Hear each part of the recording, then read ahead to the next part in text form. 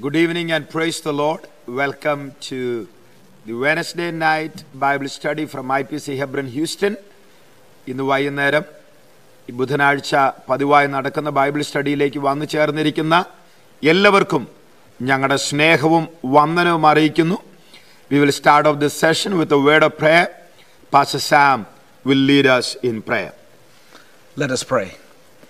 Heavenly Father, we once again thank you for another moment for us to come and learn from your word. We thank you for speaking to our hearts and through this means to thousands that are watching us to learn from the book of James on the need of how we should respond in the midst of trials. We thank you for the faith that works. We thank you for the wisdom that we need through these trials. And we thank you for teaching us to have a sense and heart of humility. Strengthen your servant to teach us this evening. And as we together learn, may the power of the Holy Spirit speak to our hearts and enrich and equip us to live in these days. We submit ourselves in your mighty hand and bless everyone that is watching us. In Jesus' name we pray. Amen. Amen. ഒരു പ്രാവശ്യം കൂടെ online വ്യൂവേഴ്സിന് ഈ സഭയിലെ പ്രിയമുള്ളവർക്ക് പ്രത്യേകാൽ വന്ദനം പറയുന്നു. We once again bring greetings to all that are watching us online and especially to our dear IPC Hebron Houston family.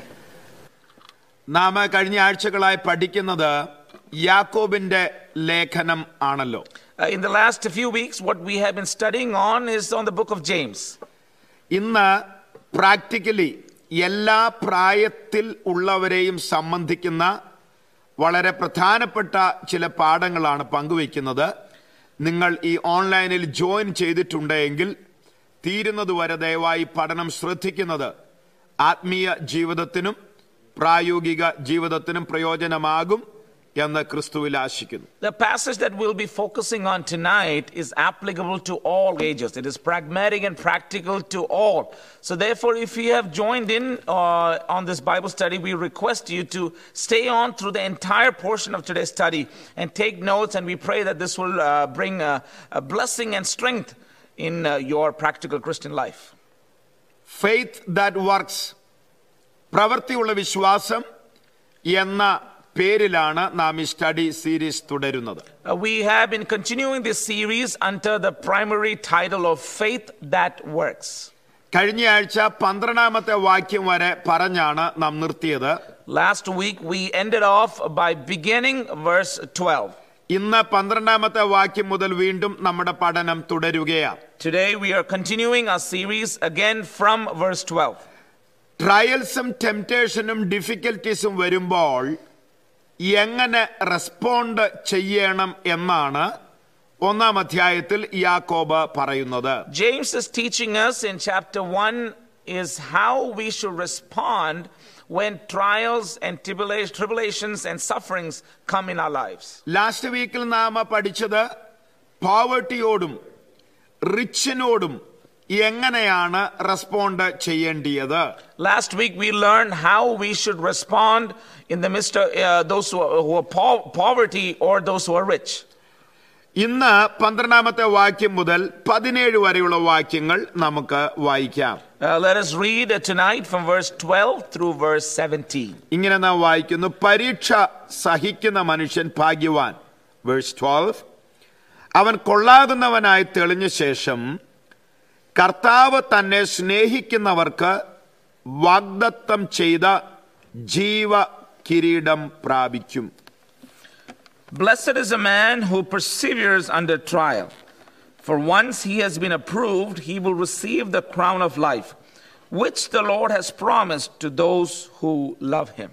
ആദ്യം നമുക്ക് 12-ാമത്തെ വാക്യം ധ്യാനിച്ചിട്ട് മുൻപോട്ട് കടന്നു പോകാം. Let us meditate on verse 12 at the very outset and then move forward. 11 വരെയുള്ള വാക്യങ്ങളിൽ പലതരം പരീക്ഷകളെ പറ്റി നാം പഠിക്കുവാനിടയായി. We were able to learn various kinds of trials up to verse 11. 13 മുതലുള്ള വാക്യങ്ങളിൽ അതേ തീം വീണ്ടും തുടരുകയാണ്. And we see the same theme continuing from verse 13 again. ഈ രണ്ട് ഭാഗത്തെയും കണക്ട് ചെയ്യുന്ന ഒരു വാക്യമാണ് 12-ാമത്തെ വാക്യം. Verse 12 is a verse that links both these aspects. നിങ്ങളെ കുറിക്കുന്നുണ്ടെങ്കിൽ ഈ 12-ാമത്തെ വാക്യത്തിന് കൊടുക്കാൻ ഞാൻ ആഗ്രഹിക്കുന്ന തലക്കെട്ട് perseverance has a promised reward. പരീക്ഷ സഹിക്കുന്നവന് ഒരു പ്രതിഫലം ഉണ്ട്. If you're taking notes, you can put a subheading to this aspect is, there is those who have perseverance is promised a reward. Blessed എന്ന് പറയുന്ന പുതിയ നിയമത്തിലെ അനുഗ്രഹീതമായ ഒരു പദപ്രയോഗത്തോടെയാണ് ഈ വാക്യം ആരംഭിക്കുന്നത്. This verse begins with a beautiful word that we hear in the New Testament, the word called blessed. Poverty and being rich, ഇവർ രണ്ടുപേരും ഒരുപോലെ ടെസ്റ്റഡ് ആവും എന്ന് പറഞ്ഞു. It has already been said that both those who are poor and those who are rich will be tested alike. പലവിധ trials നമുക്കുണ്ടാകും എന്ന് പറഞ്ഞു. They will all go through different kinds of trials, is what we learned. ഇനിയും ജഡിക തലത്തിലുണ്ടാകുന്ന ചില ടെസ്റ്റുകളെ പറ്റി പിറകാലെ പറയുന്നു. And it is also teaching us about trials that we go in our flesh later on. എന്നാൽ ഇതിനെയെല്ലാം ക്രൗൺ ചെയ്യുന്ന ഒരു വാക്യമാണ് 12ാമത്തെ വാക്യം. But verse 12 is the verse that crowns and links all this together. Crowned with a promise. ഒരു വാഗ്ദത്തം പറഞ്ഞാണ് ഈ ചിന്തകളെ ക്രൗൺ ചെയ്യുന്നത്. It is crowned by a promise that links both these aspects. എന്തുകൊണ്ടാണ് നാം എന്തുകൊണ്ടാണ് നമ്മുടെ പരീക്ഷകളിൽ പേഷ്യൻസോടെ പെർസിവറൻസോടെ പ്രതികരിക്കേണ്ടത്? Why do we need to respond with perseverance, with patience in the midst of our tests and trials? കാരണം ഒരു റിവാർഡ് ഉണ്ട്. The reason is because there is a reward. ആ reward എന്താണ്? What is the reward? Crown of life, ജീവ കിരീടം. The crown of life. അപ്പോൾ ആരാണ് യഥാർത്ഥത്തിൽ അനുഗ്രഹിക്കപ്പെട്ടവൻ? So who is indeed the one who is blessed? മത്തായിയുടെ സുവിശേഷത്തിൽ ബിയാരിറ്റ്യൂഡ്സ് എല്ലാം തുടങ്ങുന്നത് മക്കാരിയോസ് ബ്ലസ്ഡ് എന്ന പദപ്രയോഗം കൊണ്ടാണ്. In Matthew 5, every verse in the Sermon on the Mount, the Beatitudes, begin with the Greek word makarios or blessed. ലോകം പറയുന്ന ബ്ലെസ്സിംഗ് അല്ല, വേദപുസ്തകം പറയുന്ന മക്കാരിയോസ്. The makarios or the blessing that you see in the Word of God is not the same as the world defines what blessing is. ദൈവമക്കളാകുന്ന നമ്മൾ പോലും അദ്ദേഹം വളരെ അനുഗ്രഹിക്കപ്പെട്ട ഒരാളാണ് എന്ന് പറയുമ്പോൾ തന്നെ പണ്ടൊക്കെ ഞങ്ങൾക്ക് വലിയ കഷ്ടപ്പാടായിരുന്നു, ഇപ്പം ദൈവം വളരെ അനുഗ്രഹിച്ചു എന്നൊക്കെയുള്ള പ്രസ്താവനകൾ പറയുമ്പോൾ എന്താ നമ്മൾ അർത്ഥമാക്കുന്നത്? Even the people of God, when we use this phrase in our statements, when we say that person is really blessed, or personally speaking, in comparison to the sufferings and low beginnings we had, back in the day we were living so difficult and poor lives, but today God has blessed us. What do we really mean when we use the word blessed in that context? വേദപുസ്തകം blessed എന്ന് പറയുന്ന വാക്കിന് being merely happy, a life without problems or trials എന്നല്ല അർത്ഥം.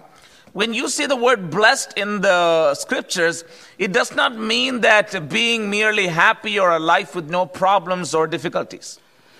A profound inner joy and happiness, ഭയങ്കരമായ ആന്തരിക സന്തോഷം, പുറമേ ഉള്ള സാഹചര്യങ്ങൾക്ക് കെടുത്തിക്കളയാൻ കഴിയാത്ത ആത്മസംതൃപ്തി, അതിന്റെ പേരാണ് മക്കാരിയോസ്.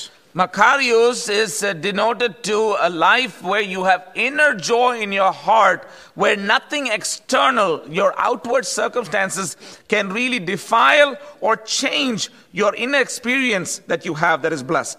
An inner assurance and confidence ഈ കൊറോണ പശ്ചാത്തലത്തിൽ മനസ്സിലാക്കാൻ കൊള്ളാവുന്ന ഒരു നല്ല പദപ്രയോഗമാണ് ഈ പദപ്രയോഗം. This phraseology is really good and applicable and relevant in a time where we are living in the midst of fear of coronavirus. Externally നോക്കിയാൽ നമുക്ക് സന്തോഷിക്കാൻ വലിയ വകയൊന്നുമില്ല. If you look externally, we don't have much of a reason to be happy. നമ്മൾ വളരെ confined ആണ്. We are all confined. വീട്ടിനുള്ളിൽ തന്നെയാണ്.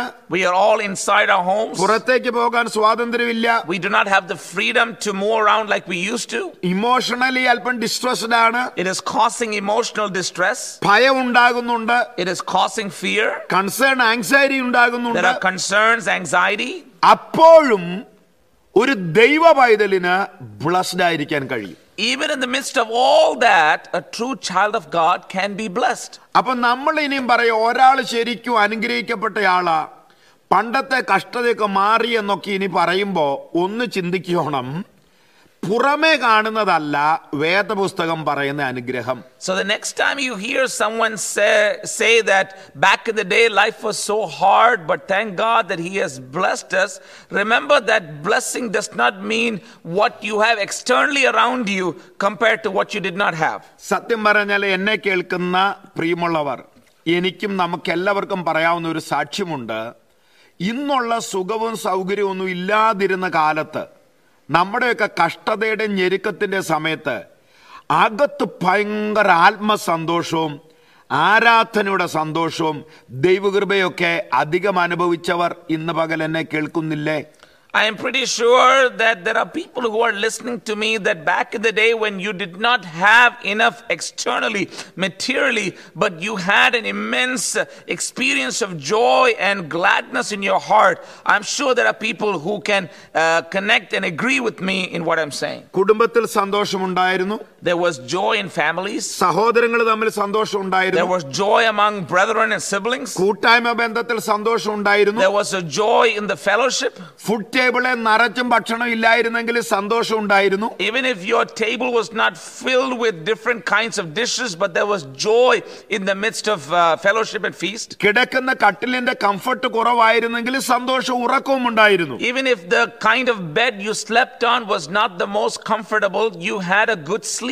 അതാണ് ശരിക്കും ബ്ലെസ്സഡ്നെസ്, ഉള്ളിൽ ദൈവം തരുന്ന ആത്മസന്തോഷം. That is the true essence of blessedness, a true joy that you experience within.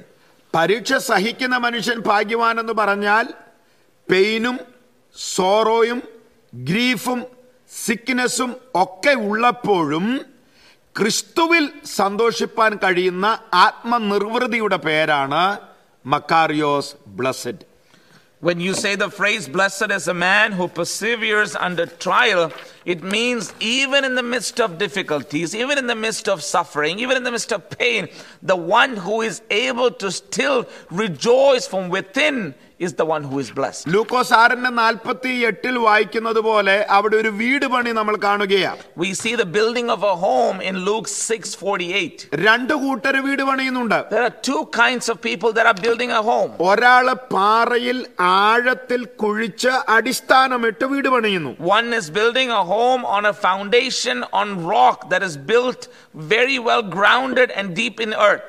മറ്റൊരാള് വേഗത്തിൽ മണലിൽ കുഴിച്ച് അധികം അധ്വാനം കഴിക്കാതെ വീട് പണിയുന്നു. Another made it a quick process without too much hard work on top of sand without a deep foundation. പുറത്തുനിന്ന് നോക്കിയപ്പോൾ രണ്ട് വീടും ഒരുപോലെ ഇരുന്നു. When you look from outside, both the homes looked well.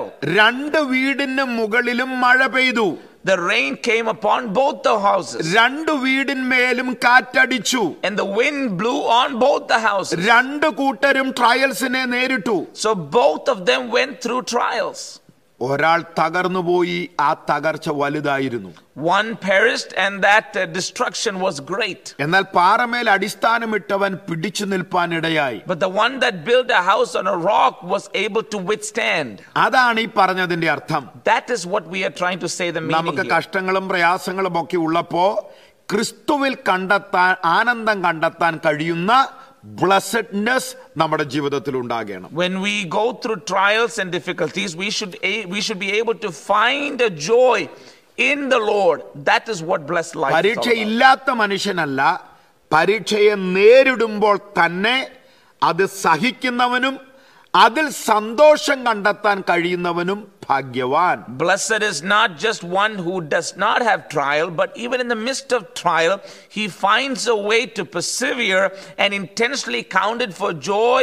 That is what blessedness in God's sight is about. ഈ വേദഭാഗം നമ്മളോട് പറയുന്ന രണ്ടാമത്തെ ഒരു promise, the second promise that this verse says, perseverance brings God's approval. സഹിക്കുന്നവനെ ദൈവം അംഗീകരിക്കും. perseverance brings God's approval. ആരെയാണ് ദൈവം അംഗീകരിക്കുന്നത്? Who does God approve? ദൈവം അംഗീകരിക്കുന്നവന് പ്രശ്നമൊന്നും വരില്ല എന്നാണോ? Does it mean that whoever is approved by God will not have problems? ദൈവത്തെ സ്നേഹിക്കുന്നവന് ദൈവം സ്നേഹിക്കുന്നവന് ഒരു പ്രശ്നവും വരില്ല എന്നാണോ? Does it mean that the one who loves God and the one who's loved by God will not have problems? അല്ല, അവർക്കും ഇതുണ്ടാകാം. Absolutely, they will have problems. എന്നാൽ അതിൽ പിടിച്ചു നിൽക്കുന്നവന് ദൈവത്തിന്റെ അപ്രൂവൽ കിട്ടും. But the one that perseveres through it will receive God's approval. മനുഷ്യര് കാണുന്നതും ദൈവം കാണുന്നതും തമ്മിൽ വളരെ വ്യത്യാസമുണ്ട്. There is a lot of disparity and difference in how man sees something and how God sees something. ഞാൻ ജനറലൈസ് ചെയ്ത് പറയുകയല്ല. I am not just generalizing this. എങ്കിലും ഞാൻ കേട്ടിട്ടുണ്ട് ചിലർ കഷ്ടത്തിലൂടെ രോഗത്തിലൂടെ ഒക്കെ പോകുമ്പം അവരെന്നാ ചെയ്തിട്ട് അവർക്ക് ഇതൊക്കെ ഉണ്ടായത്. കുടുംബത്തിൽ എന്തെങ്കിലും കിടപ്പുണ്ടോ, പാപം വല്ലതും ഉണ്ടോ, ശാപമുണ്ടോ എന്നൊക്കെ ചോദിക്കുന്നത് ഞാൻ കേട്ടിട്ടുണ്ട്. I have heard people asking, trying to analyze and make meaning of a process of someone suffering. Why is that person suffering? What did he or she do wrong? Is there some undisclosed sin in their life or something generational in their families? I've heard these kind of analysis and meaning-making process with people. പക്ഷേ ദൈവം approve ചെയ്യുന്നവനും trials ഉണ്ട്. But even the one who is approved by God faces trials. അപ്പോ ഈ Perseverance എന്ന് പറയുന്നത്, ടെസ്റ്റിൽ ട്രയലിൽ perseverance എന്ന് പറയുന്നത് is an evidence of eternal life എന്നാണ് ഈ വേദഭാഗം പറയുന്നത്. So what this verse is teaching us is the essence of one persevering through trial is an evidence of his promise, the reward of eternal life. ട്രയലിൽ സഹിച്ചു നിൽക്കുന്നവൻ വിളിച്ചു പറയുന്നത് എനിക്കൊരു നിത്യതയുണ്ടെന്നാണ്. The one who is persevering through trial is proclaiming loud and clear that I have an eternity. എന്താ reward? What is the reward? അവിടുത്തെ റിവാർഡിനെ വിളിച്ചിരിക്കുന്ന പേര് it's a crown, but that crown is crown of life. കിരീടമുണ്ട്, അത് ജീവകിരീടമാണ്. The reward that is mentioned here is a crown, and what is that crown called? The crown of life. വളരെ ശ്രദ്ധിച്ച് മനസ്സിലാക്കേണ്ടിയ ഒരു സംഗതി, ക്രൗൺ എന്ന് പറയുമ്പോൾ പെട്ടെന്ന് തലയിലിരിക്കുന്ന തിളങ്ങുന്ന കിരീടത്തെയാണ് നാം ഉദ്ദേശിക്കുന്നത്. One thing we have to understand, the first thing that comes in your mind when you hear the word crown is something dazzling and glittering that is placed on top of a head. ഇവിടെ ലേഖകൻ image of crown റോയൽറ്റിയിൽ നിന്നല്ല എടുക്കുന്നത്, athleticsil ninna edukkunnathu. But here the writer draws this imagery of a crown not from royalty but from an athletic perspective. Sagala sugo അനുഭവിച്ചു കഴിയുന്ന, എല്ലാവരാലും സേവിക്കപ്പെടുന്ന, എല്ലാവരാലും ബഹുമാനിക്കപ്പെടുന്ന, എല്ലാവരാലും ഭയപ്പെടുന്ന രാജാവിന്റെ തലയിലിരിക്കുന്ന തിളങ്ങുന്ന കിരീടത്തെ പറ്റിയല്ല പറയുന്നത്. ഓട്ടക്കാരൻ ഓട്ടം തികയ്ക്കുമ്പോൾ അവനെ ലഭിക്കുന്ന കിരീടത്തെ പറ്റിയാ പറയുന്നത്. This crown is not about one who has all the authority, the one that is feared by all, the one that has all power, that is called a king. This is not talking about a crown that is placed on that kind of a person, but a crown that is rewarded to one that has run a race, that has paid the price and has walked through that journey. He or she is being rewarded this crown. രാജാവിന്റെ കുടുംബത്തിൽ ജനിച്ചു എന്ന ജന്മ സുഹൃതം കൊണ്ട് മാത്രം തലയിലേക്ക് ഇറങ്ങി വരുന്ന ഒരു കിരീടമല്ല. ഓട്ടക്കാരൻ കഷ്ടം സഹിച്ച് ട്രെയിനിങ് നടത്തി വേദന സഹിച്ച് ട്രയൽസിലൂടെ പോയി ഉണ്ടാകുന്ന ട്രയംഫിൽ കിട്ടുന്ന കിരീടം. This crown is not a crown that is carried over and inherited by birth and someone carries on that lineage and legacy because he is born in a royal family.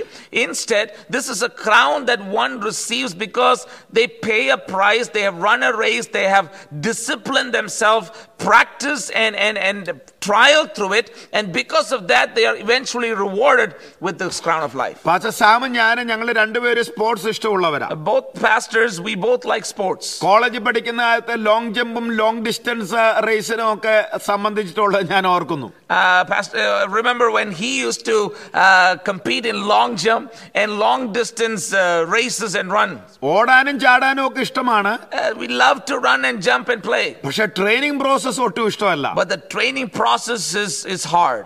നമ്മളെ max out ചെയ്യുന്ന പോലെ നമ്മൾ stretch ചെയ്യും, ഓടും, stamina build ചെയ്യാൻ വേണ്ടി നമ്മളെ train ചെയ്യും. അതൊന്നും ആർക്കും കംഫർട്ടബിൾ ആയ ഒരു കാര്യമല്ല. practice and routines and trials that you have to go through as means of preparation stretches you out. It gets you to a very hard part, and no one likes to go through all that in preparation to the big game. Olympics തുടങ്ങിയത് ഏതൻസിലാണെന്ന് നമുക്കറിയാമല്ലോ. We know that Olympics began in Athens. നമ്മൾ ആഥൻസിന്റെ ചരിത്രം പഠിച്ചാൽ, if we study the history of Athens, ancient ഒളിമ്പിക്സിൽ ഉണ്ടായിരുന്ന ഒരു പ്രധാനപ്പെട്ട വിനോദം കാളപ്പോരായിരുന്നു. one of the most prominent sports back there was bullfights. കുറേ ദിവസം ഭക്ഷണം കഴിക്കാത്ത കാളയുമായിട്ട് ഒരുവൻ പോരാട്ടം കഴിക്കുക. One is battling with a bull that has not eaten for several days. വിശപ്പുള്ള ഈ കാള, ക്രുദ്ധിച്ചിരിക്കുന്ന ഈ കാള എങ്ങനെയെങ്കിലും ഇവനെ കുത്തിമലർത്താനാണ് ശ്രമിക്കുന്നത്. This bull who is hungry, who is starving, who is so angry, is trying his best to pull this guy and hurt and kill and be fed by him. രാജാവും കുലീനരും ദേശത്തെ പ്രമുഖരും ആയിരക്കണക്കിന് ആൾക്കാർ ഗാലറിയിൽ തിങ്ങിക്കൂടിയിരിക്കുക.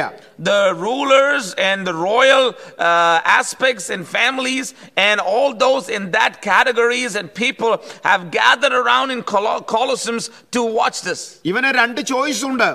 Yeah, he has two choices. ഒന്നുകിൽ ഇവന് loose ചെയ്യാം, പക്ഷേ ഇവന് ലൂസ് ചെയ്താൽ ഇവന്റെ ജീവനാണ് നഷ്ടപ്പെടുന്നത്. He can give in and give up, but if he does that, he's going to lose his life. അല്ലെങ്കിൽ അവന്റെ ലാസ്റ്റ് ഇഞ്ച് ഓഫ് സ്ട്രെങ്ത് ഉപയോഗിച്ച് എങ്ങനെയെങ്കിലും ഈ കാളയോട് പൊരുതി ജയിക്കണം. Or he can fight against this bull until his very final breath and try to win over this angry mad bull. അവന്റെ ശരീരത്തിൽ മുറിവുകളുണ്ട്. He will have wounds on his body. അവൻ ഏങ്ങി വലിഞ്ഞാണ് നടക്കുന്നത്. He may have been dragging himself and walking. എങ്കിലും എങ്ങനെയെങ്കിലും ഈ കാളയെ തോൽപ്പിച്ചിട്ട്, but yet somehow through some means defeat this bull. ഒരു വലിയ കൊളോസിയത്തിന്റെ സ്റ്റെപ്പുകൾ ഓരോന്നും കയറി കയറി കയറി രാജാവിന്റെ മുമ്പിൽ എത്തുമ്പോൾ, and after finishing the fight and winning it, he has to climb all the flight of stairs to get to the presence of the king. അവിടെ രാജാവെന്ന് കൊടുത്തിരുന്നത് ഒലിവിന്റെ ഇലകൾ വട്ടത്തിൽ ഉണ്ടാക്കിയ ഒരു റീത്താണ് അവന്റെ തലയിൽ വെച്ച് കൊടുക്കുന്നത്. What he would receive as a reward is a wreath made from olive leaves. അത് താഴേക്ക് ഇറങ്ങി നല്ല വെട്ടം അതിന്മേൽ അടിക്കുമ്പോൾ, വെയിലടിക്കുമ്പോൾ അത് വാടിപ്പോകും. When he comes down and the scorching rays of the sun hits on those leaves fade away. ഇതറിയാവുന്ന പൗലോസാണ് പറഞ്ഞത്. It is Paul who knows this said, നീ വിശ്വാസത്തിന്റെ നല്ല പോരാട്ടം പോരാടണം. you have to fight the good fight of faith. നിനക്ക് വാടുന്ന കിരീടമല്ല കിട്ടുന്നത്. You are not getting a crown that fades away. നിനക്ക് വാടാത്ത കിരീടം കിട്ടുവാനിടയാകും. You will get a crown that never fades. അതുകൊണ്ടാണ് ഒരു ദൈവവൈതൽ പരിശോധനയിലും കഷ്ടതയിലും പിടിച്ചു നിൽക്കാൻ ശ്രമിക്കുന്നത്. കാരണം നമുക്ക് വാടിപ്പോകുന്ന കിരീടമല്ല, വാടാത്ത ജീവ കിരീടമാണ് ദൈവത്തിന്റെ വചനം ഉറപ്പു തരുന്നത്. That is why a child of God has to persevere through trials, because when they are done, the reward they get is not a crown that fades away, but a crown that is eternal, everlasting, the crown of life. Crown of righteousness, righteous judge ആ തരുന്നത്. ലോകം നമ്മളെ evaluate ചെയ്യുന്നത് പോലെയല്ല ദൈവം evaluate ചെയ്യുന്നത്. നീതിയുള്ള ന്യായാധിപതിയായ കർത്താവാണ് നമുക്ക് കിരീടം തരുന്നത്. The crown of righteousness is rewarded to us by a righteous king, not the one in the world that may not have the right perspective, but one who can only be called righteous. He is the one who gives us the crown of righteousness. ദൈവത്തെ സ്നേഹിക്കുന്നവർക്കുള്ള ജീവകിരീടം കിട്ടും. Those that love God will receive a crown. അപ്പം ദൈവത്തെ സ്നേഹിക്കുന്നവർക്ക് കഷ്ടതയിൽ പിടിച്ചു നിൽക്കാൻ പറ്റൂ. So only those who love God can stand amidst trials. അപ്പോൾ ഒരു ജെനുവിൻ ഫെയ്ത്ത് ആണ് ടെസ്റ്റ് ചെയ്യപ്പെടുന്നതെന്ന് ഇതിനു മുമ്പ് നാം പറഞ്ഞു. So we have already said that it is a genuine faith that is tested in trial. നമ്മൾ 12ാം വാക്യത്തിന്റെ പഠനം ഇവിടെ അവസാനിപ്പിക്കുകയാണ്. We are going to wrap up our study on verse 12. Perseverance as a promised reward. പിടിച്ചു നിൽക്കുന്നവന് ദൈവം ഒരു പ്രതിഫലം പറയുന്നുണ്ട്. So the Lord promises a reward for those that persevere through trials. 13 മുതൽ 17 വരെയുള്ള വാക്യങ്ങൾ നമുക്ക് വായിക്കാം. Let us read verse 13 through 17. 13ാമത്തെ വാക്യം, പരീക്ഷിക്കപ്പെടുമ്പോൾ ഞാൻ ദൈവത്താൽ പരീക്ഷിക്കപ്പെടുന്നു എന്ന് ആരും പറയരുത്. ദൈവം ദോഷങ്ങളാൽ പരീക്ഷിക്കപ്പെടാത്തവൻ ആകുന്നു, താൻ ആരെയും പരീക്ഷിക്കുന്നതുമില്ല. Verse 13, let no one say when he is tempted, I am being tempted by God. For God cannot be tempted by evil, and he himself does not tempt anyone.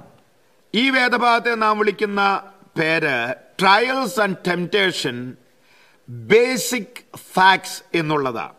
What we would call this verse is basic facts of trials and temptations. വളരെ വ്യക്തമായി നമ്മൾ എല്ലാവരും കടന്നു പോകുന്ന ചില ജീവിത സാഹചര്യങ്ങൾ ഇവിടെ ലേഖകൻ പറയുകയാണ്. Here the writer mentions some very obvious aspects of life that you and I would go through. നമ്മൾക്ക് ഒരു ഡിഫറൻസ് മനസ്സിലാക്കാൻ രണ്ട് വാക്കുകൾ ഇവിടെ ഉപയോഗിക്കുക. For us to understand a difference, a contrast, there are two words that are used here. ഒന്ന് temptation, ഒന്ന് test. One is the word temptation and the other is the word test. Greek ഭാഷയിൽ രണ്ടിന് ഉപയോഗിച്ചിരിക്കുന്ന ഒരേ പദം പെറാസ്മോസ് എന്ന് പറഞ്ഞാൽ ഒന്ന് പോസിറ്റീവ് കൊണോട്ടേഷനോടെയും ഒന്ന് നെഗറ്റീവ് കൊണോട്ടേഷനോടെ ഉപയോഗിച്ചിരിക്കുന്നത്. Both words in Greek are the same, parasmos, but one is used in a positive context and the other is used in a negative context. അപ്പോ ഈ വേദചിന്തകന്മാർ നമുക്ക് മനസ്സിലാക്കാൻ വേണ്ടി ഈ രണ്ട് വാക്കുകൾ പറയുന്നത് മലയാളത്തിലും രണ്ടിനും പരീക്ഷ എന്ന് തന്നെയാണ് പറഞ്ഞിരിക്കുന്നത്. So the scholars of the word teach us this from two perspectives, even though even in Malayalam it has the same word, test. നമുക്കപ്പോൾ ഇങ്ങനെ പറയാം, ദൈവം പരീക്ഷിക്കുന്നവനല്ല, ടെസ്റ്റ് ചെയ്യുന്നവനാ, പരിശോധനയിൽ കടത്തിവിടുന്നവനാ. So we can say that God is not one who tempts, but is one who tests. ദൈവത്തിന് ഒരു ഉദ്ദേശമുണ്ട്, പിശാചിനും ഒരു ഉദ്ദേശമുണ്ട്. God has a plan and even the devil has a plan. ജീവിതത്തിൽ പരീക്ഷകൾ വരുമ്പോൾ, പരിശോധനകൾ വരുമ്പോൾ ദൈവത്തിന്റെ purpose to prove our faith, നമ്മുടെ വിശ്വാസത്തിന്റെ ആഴം, ദൈവത്തോടുള്ള ഫെയ്ത്ത്ഫുൾനെസ്, ഇതൊക്കെ പ്രൂവ് ചെയ്യുകയാണ് ദൈവത്തിന്റെ ഉദ്ദേശം. So God's plan when we are tested is so that our faith is proven stronger in the midst of trials towards God. മറ്റൊരു വിധത്തിൽ പറഞ്ഞാൽ ദൈവം ബിൽഡ് ചെയ്യാനും പിശാച് ബ്രേക്ക് ചെയ്യാനുമാണ് ശ്രമിക്കുന്നത്. In other words, God tries to build a person, the devil tries to destroy and break a person. Normal response എന്താണെന്നാണ് ലേഖകൻ 13-ാമത്തെ വാക്യത്തിൽ പറയുന്നത്. So the writer is trying to explain to us what is the normal response. പരീക്ഷിക്കപ്പെടുമ്പോ ആരും പറയരുത് ദൈവം തമ്പുരാനാണ് ഇത് ചെയ്യുന്നത്. So when one is tempted, let no one say that God is the one that is tempting me. അവിടെ James വളരെ emphatically പറയുകയാണ്, ഒരു കാരണവശാലും ദൈവത്തെ പഴി പറയരുത്. So James is emphatically saying this, by all means do not blame God.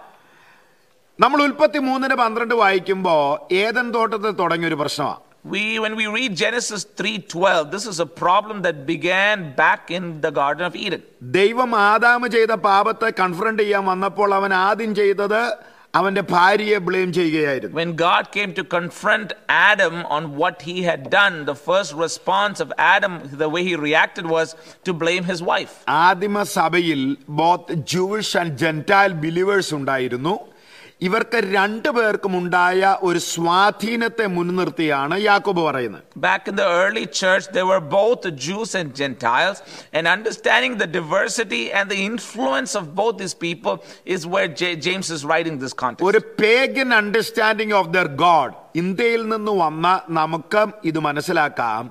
ഒരു pagan understanding of God, ദൈവത്തിന് ഇഷ്ടപ്പെടാത്തത് ചെയ്താൽ ഗോഡ് ഈസ് വെഞ്ച്ഫുൾ, ഉടനെ ദൈവം പ്രതികാരം ചെയ്തിരിക്കും. When you do something that is against the will of God, when you do something that is towards a pagan God, especially many of us from the Indian context understands this, that when something of that nature is done, God is a vengeful God, that he will respond right away justly in those situations. അപ്പോൾ എന്തെങ്കിലും പ്രശ്നം വന്ന ഉടനെ ദൈവം ഇത് ചെയ്യുന്നതാണ് എന്ന് പറയുന്ന ഒരു രീതി ഉണ്ടായിരുന്നു. So there was a practice that people would say that if something happens, this is God's anger, God's wrath, the God's justice that is happening. Jewish ക്രിസ്ത്യൻസും പലപ്പോഴും ഡിസ്പേഴ്സ്ഡ് ആയി പല പേഗൻ കൾച്ചറിൽ ജീവിച്ചിട്ടുള്ളവരായതുകൊണ്ട് അവരും ഈ നോഷനാൽ ഇൻഫ്ലുവൻസ്ഡ് ആയിരുന്നു. So even the Jewish people who were scattered and dispersed in different places also has heard this saying and have become influenced by the saying of the land in this manner. അതുകൊണ്ട് James വളരെ ഒരു emphatic statement പറയുകയാണ്, temptation is not of God. ദൈവമല്ല അതിന്റെ source. So that is why James is emphatically trying to state a point here that you are not tempted by God. അതിന് reason James പറയുന്നുണ്ട്. രണ്ട് reason പറയുന്നു. And there are two reasons that James says here. ഒന്ന്, ദൈവം ദോഷങ്ങളാൽ പരീക്ഷിക്കപ്പെടാത്തവനാണ്. Because God cannot be tempted by evil. ഇൻഹെറന്റ്ലി ദൈവത്തിന്റെ nature വെച്ച് നോക്കുമ്പോൾ evil is a foreign thing to our God. നമ്മുടെ ദൈവത്തിന്റെ നേച്ചർ, ഗുഡ്നെസ് ഓഫ് ഗോഡ് വെച്ച് നോക്കുമ്പോൾ ഈവിൾ എന്നത് ദൈവത്തിൽ നിന്ന് അകന്നു നിൽക്കുന്ന ഒരു സ്വഭാവമാണ്. When you study the inherent nature, the attributes of God, the nature of goodness is what God is. So therefore, the nature of evil or something that is against goodness is never who God is or what he is of. So this is something very distant from the understanding of the attributes and character of God. നമുക്കടെ ഉള്ളിൽ സംശയം വരാനുള്ള രണ്ട് മൂന്ന് ചിന്താഗതികൾ. There are 2-3 things that might cause a confusion in our mind. Everything is ordained by God. ദൈവം അറിയാതെ ഒന്നും സംഭവിക്കുന്നില്ലല്ലോ. That everything is ordained by God. There is nothing that happens without his knowledge. രണ്ടാമത് നമ്മുടെ ഡിസ്പൊസിഷൻ, നമ്മുടെ പ്രകൃതി, എനിക്കിങ്ങനെ വിചാരവും വികാരവും ഒക്കെ ഉള്ള ആളാണെന്ന് ദൈവത്തിന് അറിയാലോ. And the other aspect is our response back, that God already knows who I am, the disposition of who I am, that I have these feelings and reactions and responses in my life, in my flesh. ദൈവം അറിയാത്തതാണോ എൻ്റെ ഫാഷൻസും എൻ്റെ ഫീലിംഗും എൻ്റെ ആപ്പറ്റൈറ്റ്സും ഒക്കെ? Is my passion, my feelings and my appetite something that God is not aware of? അതുകൊണ്ടാണ് James പറയുന്നത്, do not blame God. So that is why James is saying, do not blame God. Pagan gods are wicked. അതുപോലെയല്ല നമ്മുടെ ദൈവം. Pagan gods are wicked, but our God is nothing like those gods. നമ്മുടെ ദൈവം ആരാ? Who is our God? യെശയ്യാവ് 6:3. Isaiah chapter 6 verse 3. യെശയ്യാവ് കണ്ട ദൈവം ആരാ? Who was the God that Isaiah saw? Holy, holy, holy. വിശുദ്ധനായ ദൈവമാണ് നമ്മുടെ ദൈവം. Our God is a holy God. ലേവ്യർ 19:2 നാം വായിക്കുമ്പോൾ Leviticus chapter 19 verse 2, അവൻ വിശുദ്ധനായിരിക്കുന്ന പോലെ നിങ്ങളും വിശുദ്ധരായിരിപ്പീൻ. be holy just as I am holy. യേശു ഇതിന്റെ ഒരു നല്ല ഉദാഹരണം, ഈ ഡിഫറൻസ് ഒന്ന് മനസ്സിലാക്കാൻ, മത്തായി സുവിശേഷം 4 യേശുവിന് സംഭവിക്കുന്ന പരീക്ഷയെ നമുക്ക് നോക്കാം. We can study this comparing and understanding the temptation that Jesus went through. To understand this when we see in Matthew chapter 4. അവിടെ ടെസ്റ്റിംഗും ഉണ്ടായിരുന്നു, ടെംപ്റ്റേഷനും ഉണ്ടായിരുന്നു. We see testing and temptation happening there. Mathai പറയുന്നു 4:1 പരിശുദ്ധാത്മാവിനാൽ നിർബന്ധിക്കപ്പെട്ട്, or he was led by the spirit. ദൈവത്തിന്റെ ആത്മാവാണ് അവനെ മരുഭൂമിയിലേക്ക് നയിച്ചത്. So the Spirit of God is the one who led Jesus into the wilderness. മർക്കോസ് 1:12 നാം വായിക്കുമ്പോൾ, when we read Mark chapter 1 verse 12, അവൻ നിർബന്ധിക്കപ്പെട്ടു എന്നാണ് നാം വായിക്കുന്നത്. we read that he was compelled. എക്ബാലോ എന്ന ഗ്രീക്ക് പദം എന്ന് പറയുന്ന ഒരു ബോൾ എടുത്ത് എറിയുന്നത് പോലെ, പോകാൻ എറിഞ്ഞതുപോലെ, നിർബന്ധിച്ചു വിട്ടതുപോലെ യേശു കടന്നു പോകാനിടയായി. Ekbalo, the Greek word, is where you see that is just similar to a ball that is thrown, that you cannot resist. You are going by force. You are compelled in that manner. മരുഭൂമിയിൽ യേശു പോയത് ദൈവാത്മാവ് അറിഞ്ഞു. The Spirit of God was aware that Jesus was in the wilderness. ആത്മാവിന്റെ നിറവുണ്ടായ യേശു സ്നാനത്തിന് ശേഷം ആത്മാവോടെ തന്നെയാ പോയത്. And it is by the filling of the Spirit after he was baptized that Jesus went to the wilderness. ആത്മാവ് അത് അറിഞ്ഞു. The Spirit was aware of that. അപ്പോഴും ആത്മാവ് അവന്റെ മേൽ ഉണ്ടായിരുന്നു. And even at that moment the Spirit of God was on him. എന്നാൽ test ടെംപ്റ്റേഷനിലേക്ക് വരുന്നത് നാം കാണുകയാണ്. But we see when the test transitions to temptation, സാത്താൻ അവന് മുമ്പിൽ ഓഫറുകൾ കൊടുക്കുകയാണ്. is when Satan gives offers to him. അത് വന്ന് അതിലേശു വീണിരുന്നെങ്കിൽ ടെസ്റ്റ് ടെംപ്റ്റേഷനായി മാറിയേനെ. if God fell in those situations, then test would become temptations. ആ ടെംപ്റ്റേഷനിൽ യേശു വീണില്ല. But God did not fall in those temptations. അതുകൊണ്ടാണ് നാം വളരെ ശ്രദ്ധിക്കേണ്ടത്. നാം ടെസ്റ്റിലൂടെ കടന്നു പോകുമ്പോഴും ടെംപ്റ്റേഷൻ മുന്നിൽ വരുന്നു. അടുത്ത വാക്യങ്ങളും കൂടെ പഠിക്കുമ്പോൾ ആശയം മനസ്സിലാകും. That is why we say that when we go through test and when we are tempted, the difference, it'll make more sense as we move അതുകൊണ്ടാ forward. യാക്കോബ് പറഞ്ഞത്, That is why James says ദൈവം ആരെയും പരീക്ഷിക്കുന്നില്ല, that God does not tempt anyone. താൻ ആരെയും പരീക്ഷിക്കപ്പെടുന്നതുമില്ല. God cannot be tempted by evil and he does not tempt anyone either.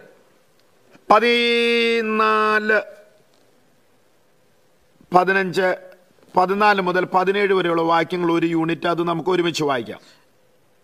Verses 14 to 17 as one cluster, we read it together. ഓരോരുത്തരും പരീക്ഷിക്കപ്പെടുന്നത് സ്വന്തം മോഹത്താൽ ആകർഷിച്ച് വശീകരിക്കപ്പെടുകയാൽ ആകുന്നു. മോഹം ഗർഭം ധരിച്ച് പാപത്തെ പ്രസവിക്കുന്നു, പാപം മുഴുത്തിട്ട് മരണത്തെ പേറുന്നു. എന്റെ പ്രിയ സഹോദരന്മാരെ, വഞ്ചിക്കപ്പെടരുത്.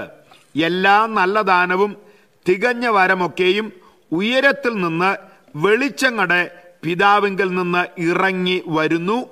അവന് വികാരമോ ഗതിഭേദത്താലുള്ള ആച്ഛാദനമോ ഇല്ല.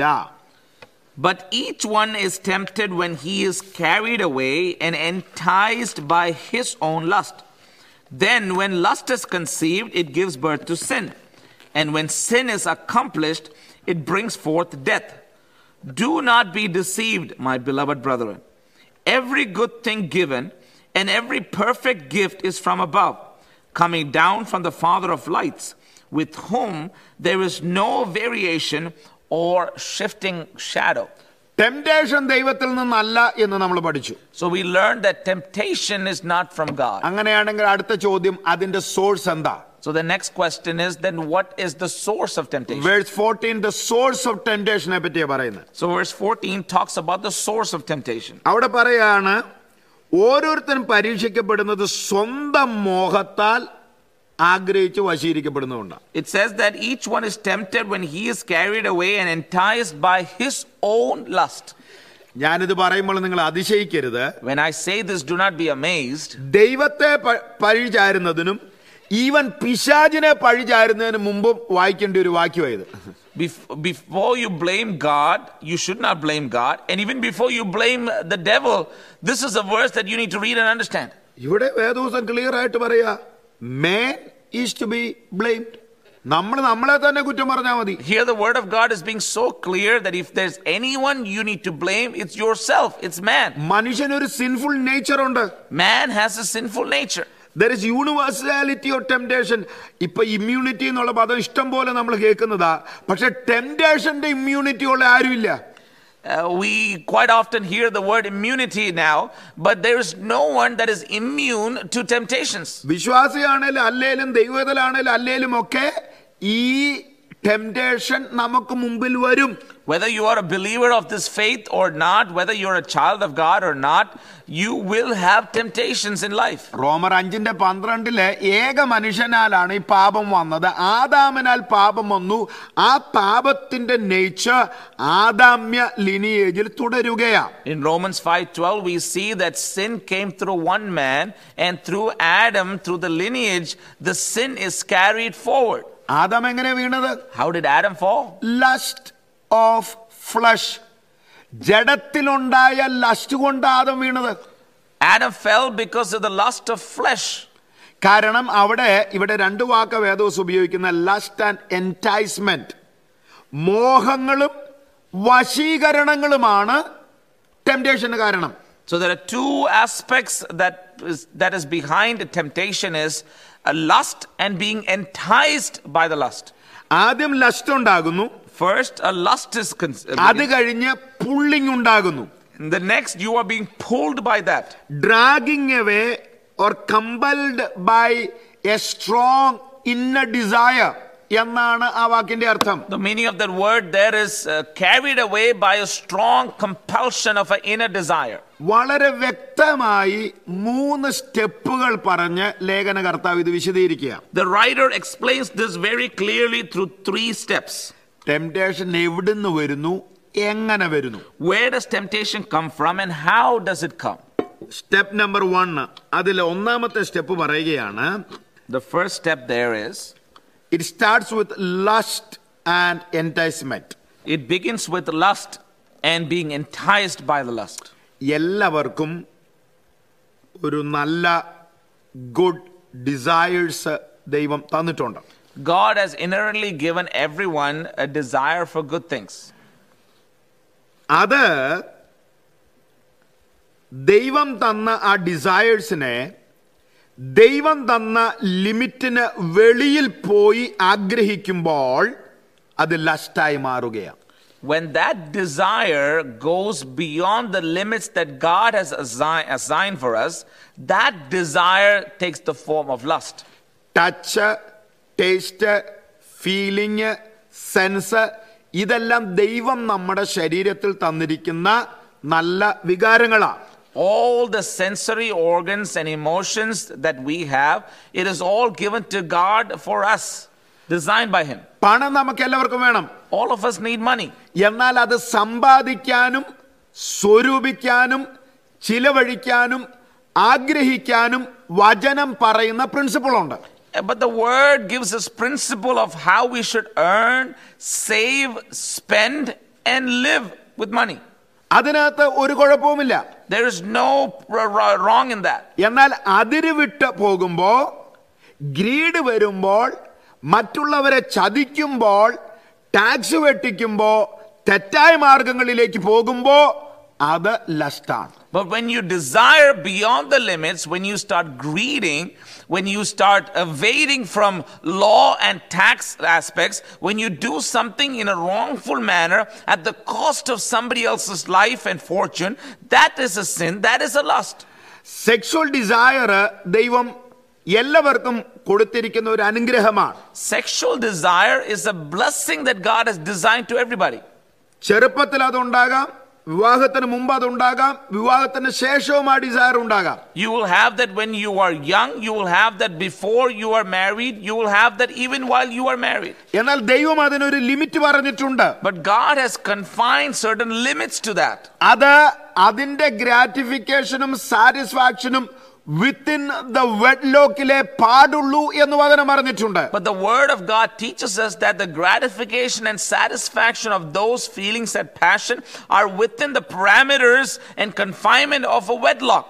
അതുകൊണ്ടാണ് വേദപുസ്തകം പ്രീമാരിറ്റൽ സെക്സിനെ പാപമായി വിളിക്കുന്നത്. That is why the word of God teaches clear that premarital sex is sin. Any other sexual gratification പാപമായി വിളിക്കുന്നത്. That's why the word of God calls any other gratificational sin, desire is a sin.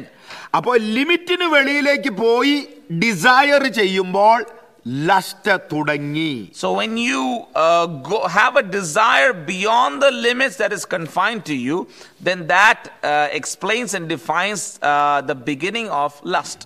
ആനിമൽസിനെ പിടിക്കുന്നതും ഫിഷിനെ catch ചെയ്യുന്നതും ഒക്കെ bait കൊണ്ടാണ്.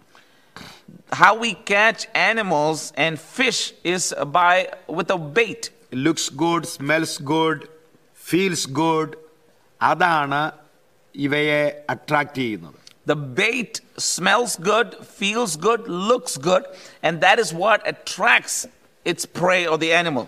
ചെറുപ്പത്തിൽ മരിച്ചുപോയ Dietrich Bonhoeffer എഴുതിയ ഒരു പുസ്തകമുണ്ട്. പുസ്തകത്തിന്റെ പേര് ടെംപ്റ്റേഷൻ എന്ന.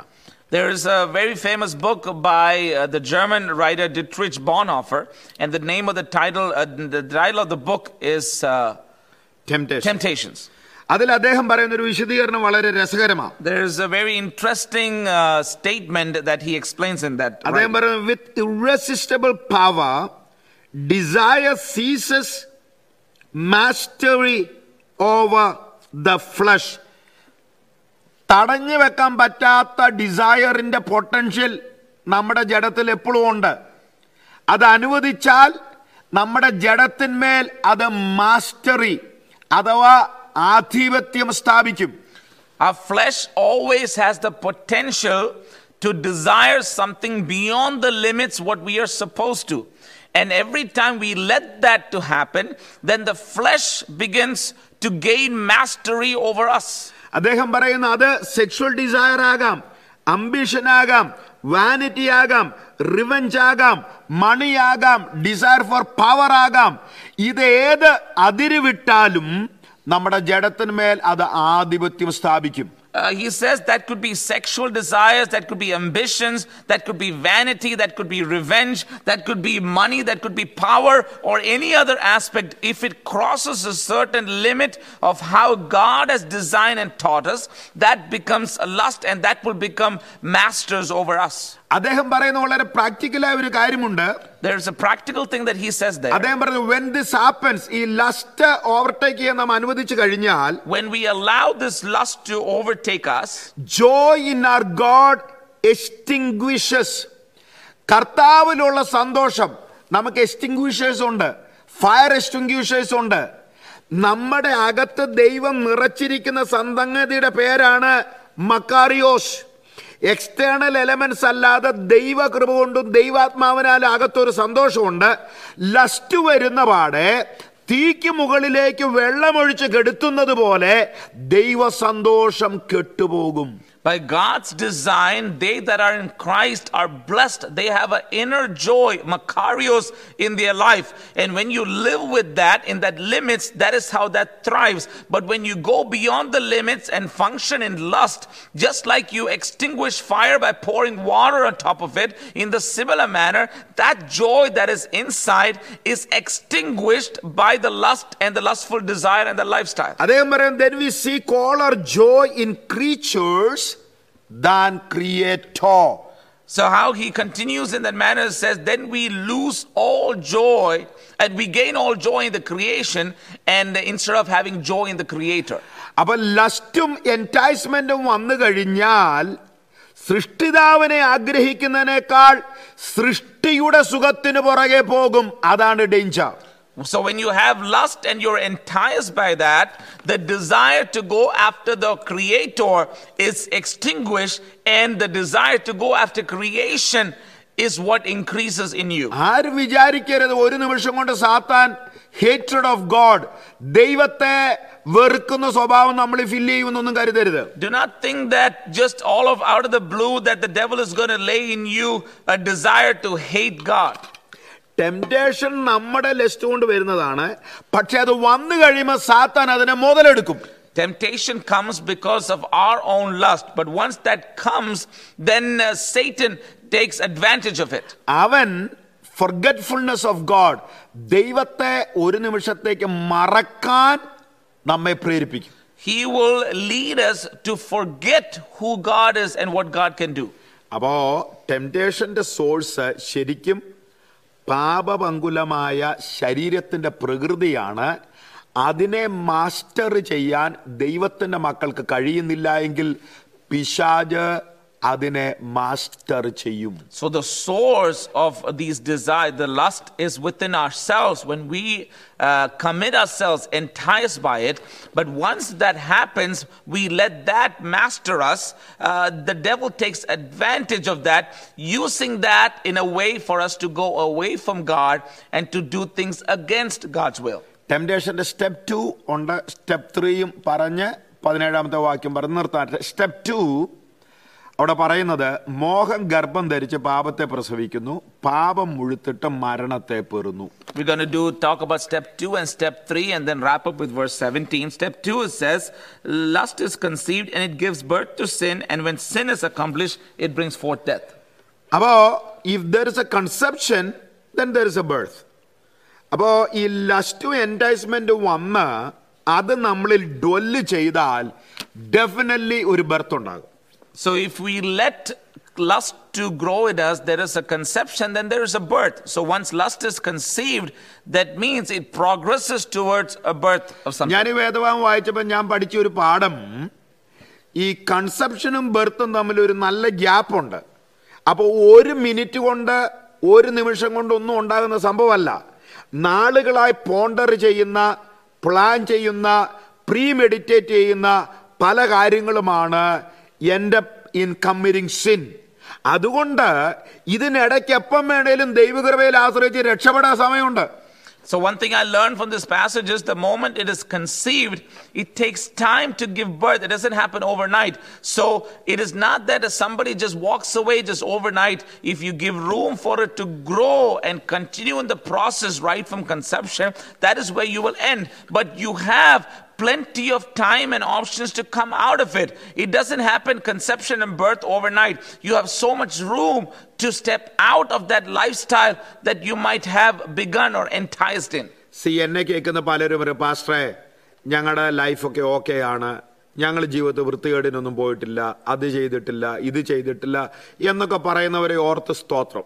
I have seen many people, and I praise God for people who boldly come and tell me, Pastor, I have not lived any wrongful or done any filthy things or lived such a lifestyle. I praise God for those people. പക്ഷെ ഭയങ്കര ആത്മീയരും അന്യഭാഷ പറയുന്നവരും ഒക്കെ പണത്തിന്റെ കാര്യം വരുന്നിടത്ത് ഭയങ്കര വിയേർഡായിട്ട് act ചെയ്യുന്നത് ഞാൻ കണ്ടിട്ടുണ്ട്. But forget all the filth and lust from the flesh. But there is another aspect that I've seen where people who are over spiritual and function so much in speaking in tongues or other gifts, when it comes to money, all of a sudden they start reacting in a whole weird and different way.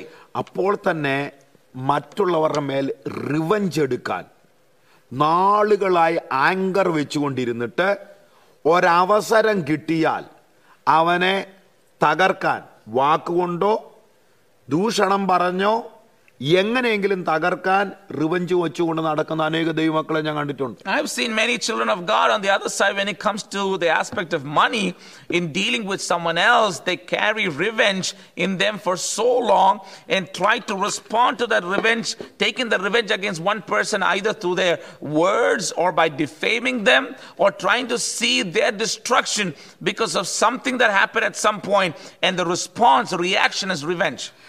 കുഞ്ഞുങ്ങളും ഇത് ശ്രദ്ധിക്കുന്നുണ്ടെന്ന് എനിക്കറിയാം. അതുകൊണ്ട് എല്ലാവരോടും ഒരു practical പാഠം പറയുകയാണ്. Corona നിമിത്തം confined ആയിരിക്കുക.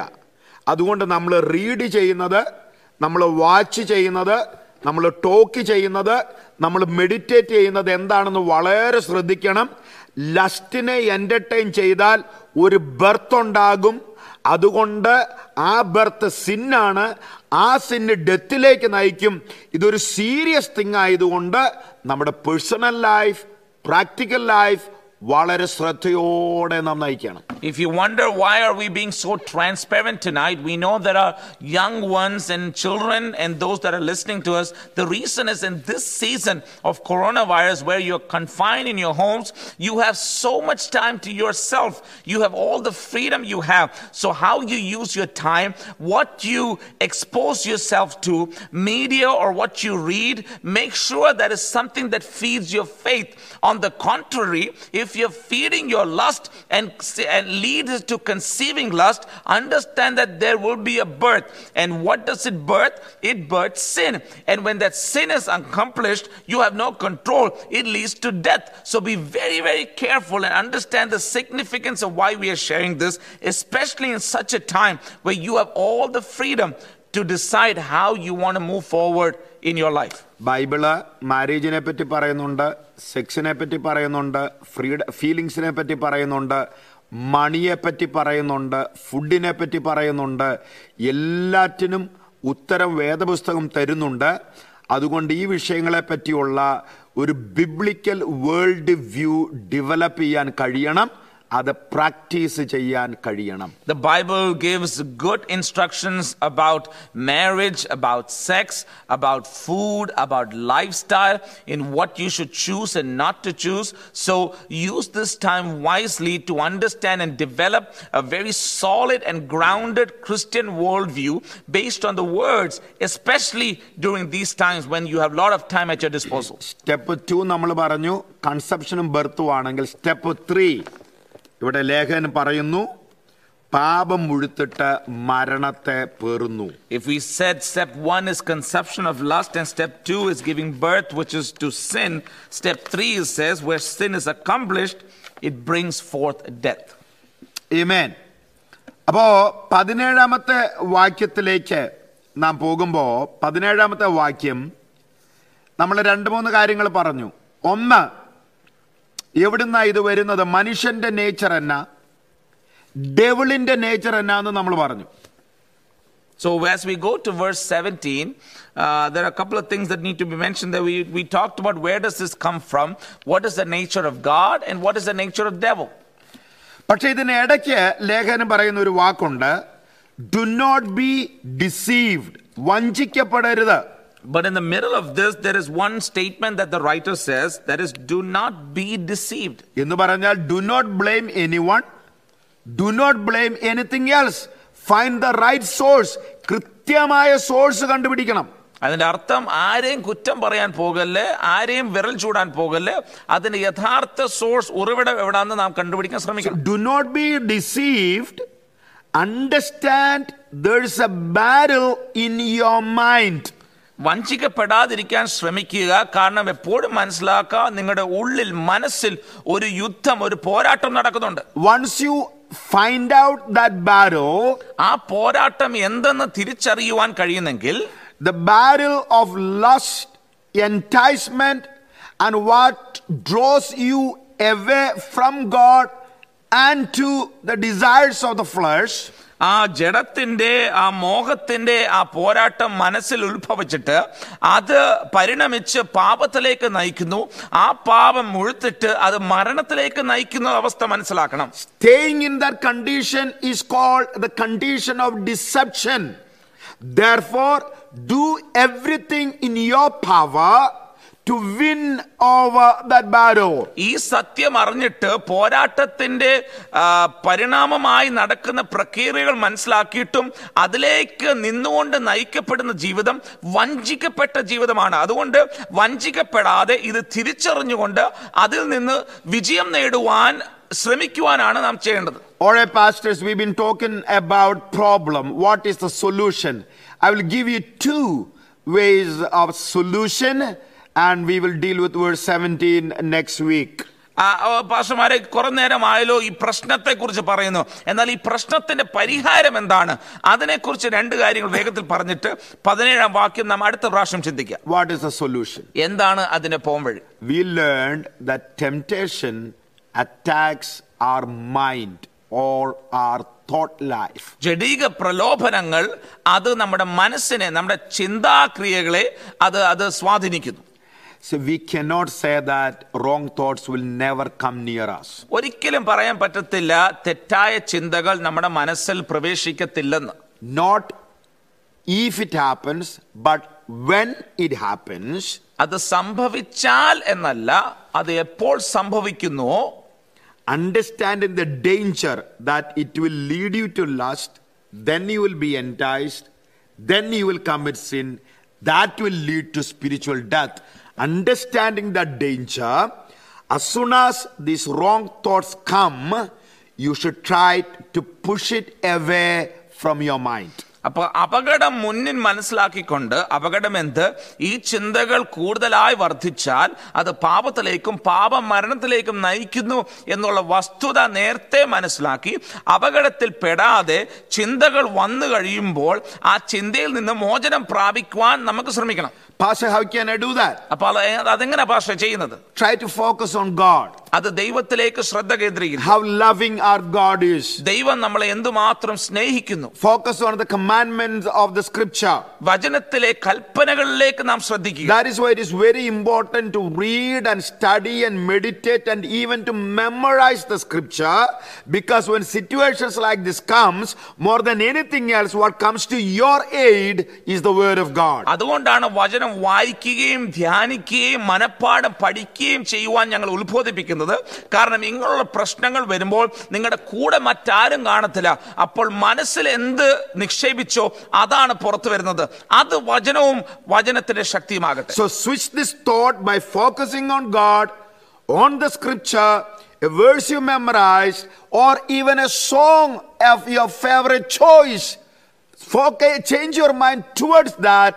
That will push away the wrong thoughts that will cause lust. അതുകൊണ്ടാണ് ഈ ചിന്തകൾ വരുമ്പോൾ ഇതിലേക്ക് അപകടത്തിൽ ചാടാതെ വചനം ധ്യാനിക്കുക, വചനം ഉള്ളിൽ ഗൃഹസ്ഥമാക്കുക.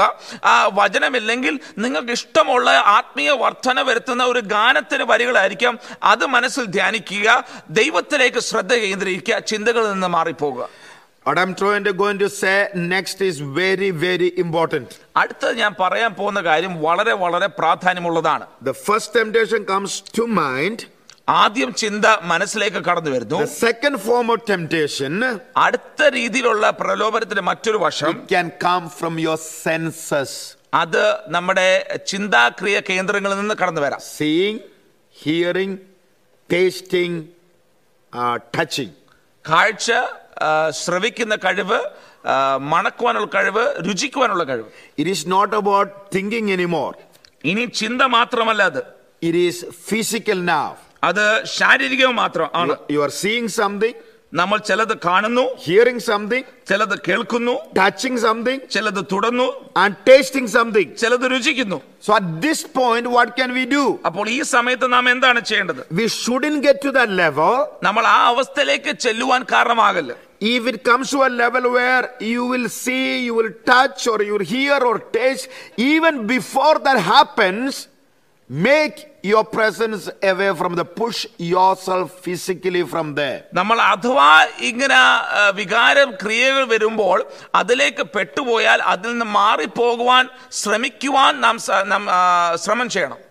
Basically, turn your body, your presence forcefully away from there. അതിന്റെ മറ്റൊരു വശം എന്ന് പറയുന്നത് പ്രായോഗികമായി മനഃപൂർവമായി ശ്രമം കാണിച്ചുകൊണ്ട് അതിൽ നിന്ന് മാറി പോകുവാൻ, മാറി നിൽക്കുവാൻ നാം സ്വയമേ ശ്രമിക്കണം. Perfect example, Joseph. അതിന്റെ തക്കതായ ഉദാഹരണമാണ് യോസേഫ്. He was caught up in a situation. അവനൊരു അവസ്ഥയിൽ പെട്ടുപോയി. He was touched. അവന് തൊടേണ്ടി വന്നു. The lady tried to hold him. ആ സ്ത്രീ തന്നെ തൊടുവാൻ പിടിക്കുവാൻ ശ്രമിച്ചു. Forced him. എന്നാൽ മനഃപൂർവ്വം ശ്രമിച്ചു. What did he do? അവൻ എന്ത് ചെയ്തു? He ran away from that place. അവൻ അവിടെ നിന്ന് ഓടിപ്പോയി. As we conclude our words, ഞങ്ങളുടെ വാക്കുകൾ ഇവിടെ സംഹരിക്കുമ്പോൾ, when temptation comes, പ്രലോഭനങ്ങൾ വരുമ്പോൾ understand the source. അതിന്റെ ഉറവിടം മനസ്സിലാക്കുക. When temptation comes, പ്രലോഭനങ്ങൾ വരുമ്പോൾ understand that it will lead you to sin, not physical death but spiritual death. ശാരീരിക മരണമല്ല, ആത്മീയ മരണം. പാപത്തിലേക്ക് നയിച്ചത് ആ പാപം ആത്മീയ മരണത്തിലേക്ക് നയിക്കും. It can cost your eternity. അത് നിന്റെ നിത്യതയ്ക്ക് കാരണമാകും. Therefore fear God, be wise. May the Lord help all of us. അതുകൊണ്ട് ദൈവത്തെ ഭയപ്പെടുക, പരിജ്ഞാനത്തിൽ ജീവിക്കുക. ദൈവം നമ്മളെ ഏവരും അനുഗ്രഹിക്കുമാറാകട്ടെ. പരിശുദ്ധ കർത്താവേ, വീണ്ടും ദൈവത്തിന്റെ വചനം പഠിക്കാൻ ഞങ്ങൾക്ക് തന്ന അവസരത്തിനായി സ്തോത്രം. Father God, we thank you for this moment that you gave us to learn the word of God. പരീക്ഷകൾ വരില്ല എന്ന് അവിടുത്തെ വചനം പറയുന്നില്ല. We learned that your word does not say that we will not have temptation. പരീക്ഷകൾ വരുമ്പോൾ അത് സഹിക്കുന്ന മനുഷ്യൻ ഭാഗ്യവാൻ. But in the midst of trials, blessed is the one who perseveres. കാരണം ഞങ്ങൾക്കൊരു പ്രതിഫലമുള്ളതുകൊണ്ട് സ്തോത്രം. Because we praise you that we have a reward for us. ജീവനാണല്ലോ, ജീവ കിരീടമാണല്ലോ, നിത്യജീവനാണല്ലോ ഞങ്ങളുടെ പ്രതിഫലം. We thank God that the crown, the reward is life, everlasting, eternal life. കർത്താവേ, ജഡിക തലത്തിൽ മാനസിക തലത്തിൽ പ്രലോഭനങ്ങൾ വരുമ്പോൾ, Lord, in the physical realm, in our flesh, when we have temptations, അത് പാപത്തിലേക്കും മരണത്തിലേക്കും ഞങ്ങളെ നയിക്കും എന്ന് മനസ്സിലാക്കി, knowing that that would lead us to sin and sin accomplished to death, അവയിൽ നിന്ന് ഓടി അകലാനുള്ള ദൈവകൃപയും അങ്ങ് തരണമേ. give us the grace to run away, flee from all these. ഞങ്ങളെ കാണുന്നവർ, ഞങ്ങളെ കേൾക്കുന്നവർ എല്ലാവരുടെ മേലും അവിടുത്തെ അനുഗ്രഹം വിളിച്ചു പറഞ്ഞ് ഞങ്ങൾ പ്രാർത്ഥിക്കുന്നു. We proclaim blessing over all that are watching us and listening to us. ഈ സ്റ്റഡിയിലും ദൈവകൃപ കൂടിയിരുന്ന അവിടുത്തെ ദാസന്മാരായ ഈ എളിയവരെ ബലപ്പെടുത്തിയത് കൊണ്ട് സ്തോത്രം. We thank you for strengthening us, your servants, in leading your people in the study. ഞങ്ങളുടെ പ്രാർത്ഥന കേട്ടതിനാൽ നന്ദി പറയുന്നു, യേശുക്രിസ്തുവിൻ നാമത്തിൽ. Thank you for hearing and answering our prayers. In Jesus' name we pray. Amen. Thank you for joining us. God bless you. Shalom. We'll see you next time. ഞങ്ങളെ കൂടെ വന്നതിന് നന്ദി. ഇനി അടുത്ത പ്രാവശ്യം കാണുവാൻ ദൈവം സഹായിക്കട്ടെ. ദൈവം നിങ്ങളെ അനുഗ്രഹിക്കട്ടെ. Bless you all. Amen.